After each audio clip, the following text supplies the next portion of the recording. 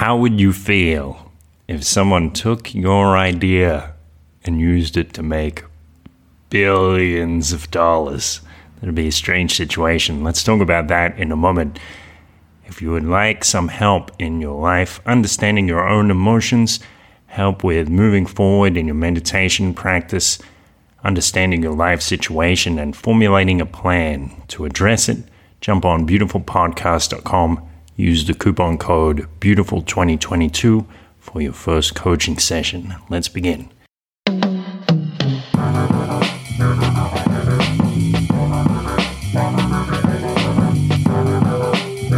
This is a beautiful thought. Welcome, beautiful thinkers. Let's talk about a cruel twist of fate, or loving of fate, embracing absurdity. I just watched this video on this YouTube channel. It's called People Make Games, and it tells the story of Zach Barth, which is not a very common name. It's not a household name, but known to his fans from his game production studio, Zachtronics. And of course, the more common household name is Notch. That is Mark Persson, the creator of Minecraft. And in this video, I'll put a link in the show notes on the side so you can watch it. It tells a story about how Zach created this game, Infiniminer, which 6 months later became the inspiration for Minecraft, and then Minecraft went on to be this huge success, basically. In fact, definitely the most successful game of all time, at least speaking commercially.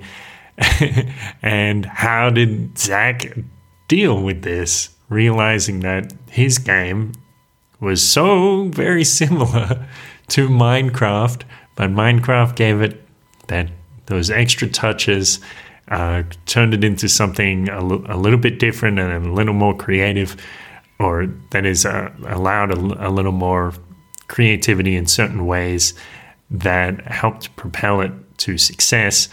And Zach saw none of that, none of the millions or billions of dollars that Minecraft went on for. So when you're in that situation, how do you feel? I mean, it's like a missed opportunity. Zach said he felt bad for literal years. And there's a memorable quote in this video where Zach says, "Oh, I still got stuff done."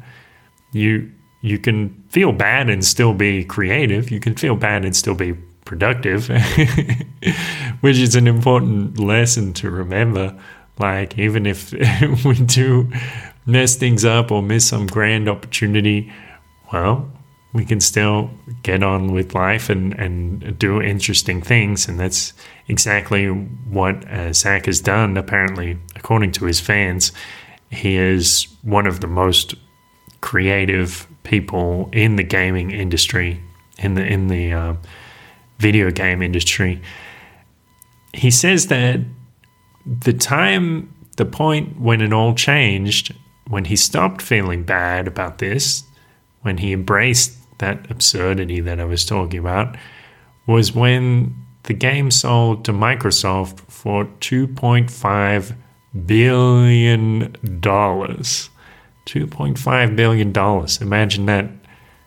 Imagine having someone build a little bit on your creation, well, turn it into something a little bit different, give it a little more mass appeal, and they get paid $2.5 billion and you get zero. You'd think that would be the point when he actually got more depressed, but no. To the contrary, what happened was Zach realized, hang on, this defies all logic. This is just completely absurd, and maybe this is just a signal of the random nature of the universe or something like that. But that was the point where he embraced the absurdity and said, well, it doesn't really matter what happens with this game.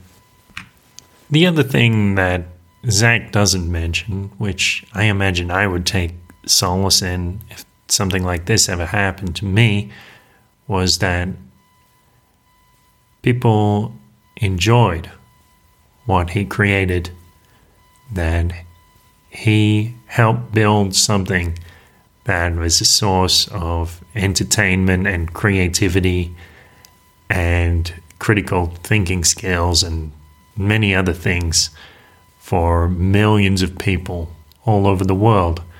So maybe if we do mess up, or we do miss the mark, or we don't get credit. Actually, I remember a time, come to think of it, there was a similar thing that happened to me, nowhere near on this scale. What happened was I did this project. I was studying at technical college, studying sound production, and I did this project with my classmates. We came up with this song, and we did this video and sent it to Rage, which is the Australian music channel or music show where they play basically anything. If you send it to them, they will play it. At least that's how it was in those days. And we created this video, and it had this distinctive style, I suppose. There was something distinctive about it. We wanted to lampoon the Prime Minister of Australia at the time, and the best way for us to do it, we found, was to print out a copy of John Howard's face and stick it on cardboard and tie it to our friend Steve's face with a piece of string. And so it sound very simple, very low tech, but it ended up looking kind of cool on camera, especially like when he's moving his head back and forth, bobbing in and out. It looks like it's almost like a computer-generated effect, which we didn't have the budget for. A couple of years later, there was a Melbourne group called Kiss Chasey, and they had this song, I think it was called Your Opinions Won't Keep You Warm at Night or something like this, and you can watch this video, and they basically took the idea that we had. I imagine somebody was up at 3 a.m. watching Rage and turned out to be the assistant of this producer or director of the video for Kiss Chasey, because the video that they put out had absolutely nothing to do with the song. And the video they put out was a better elaborated version of our video. So it's got like Tony Blair and George W. Bush and John Howard, and they all have these funny bobbly faces, very similar to what we did in our video, and they're going around getting into mischief, and it's like George W. Bush was taking Tony Blair on a date or something like that, and it was pretty amusing. So I could be sore about that.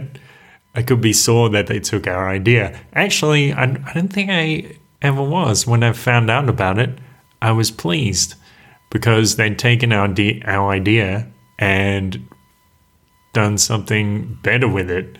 So you can't copyright an idea, you can't own an idea, and who knows really where ideas come from anyway.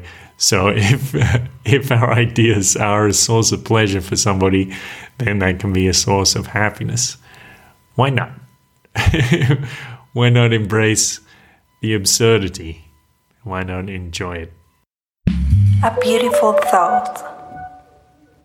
Thank you for listening. Jump on beautifulpodcast.com. Look at the top. You can see the social section, and you can join the Telegram group and start discussing your experiences or hearing about others' happy experiences. Even chat with some of the past guests of The Beautiful Thought, and have a wonderful day.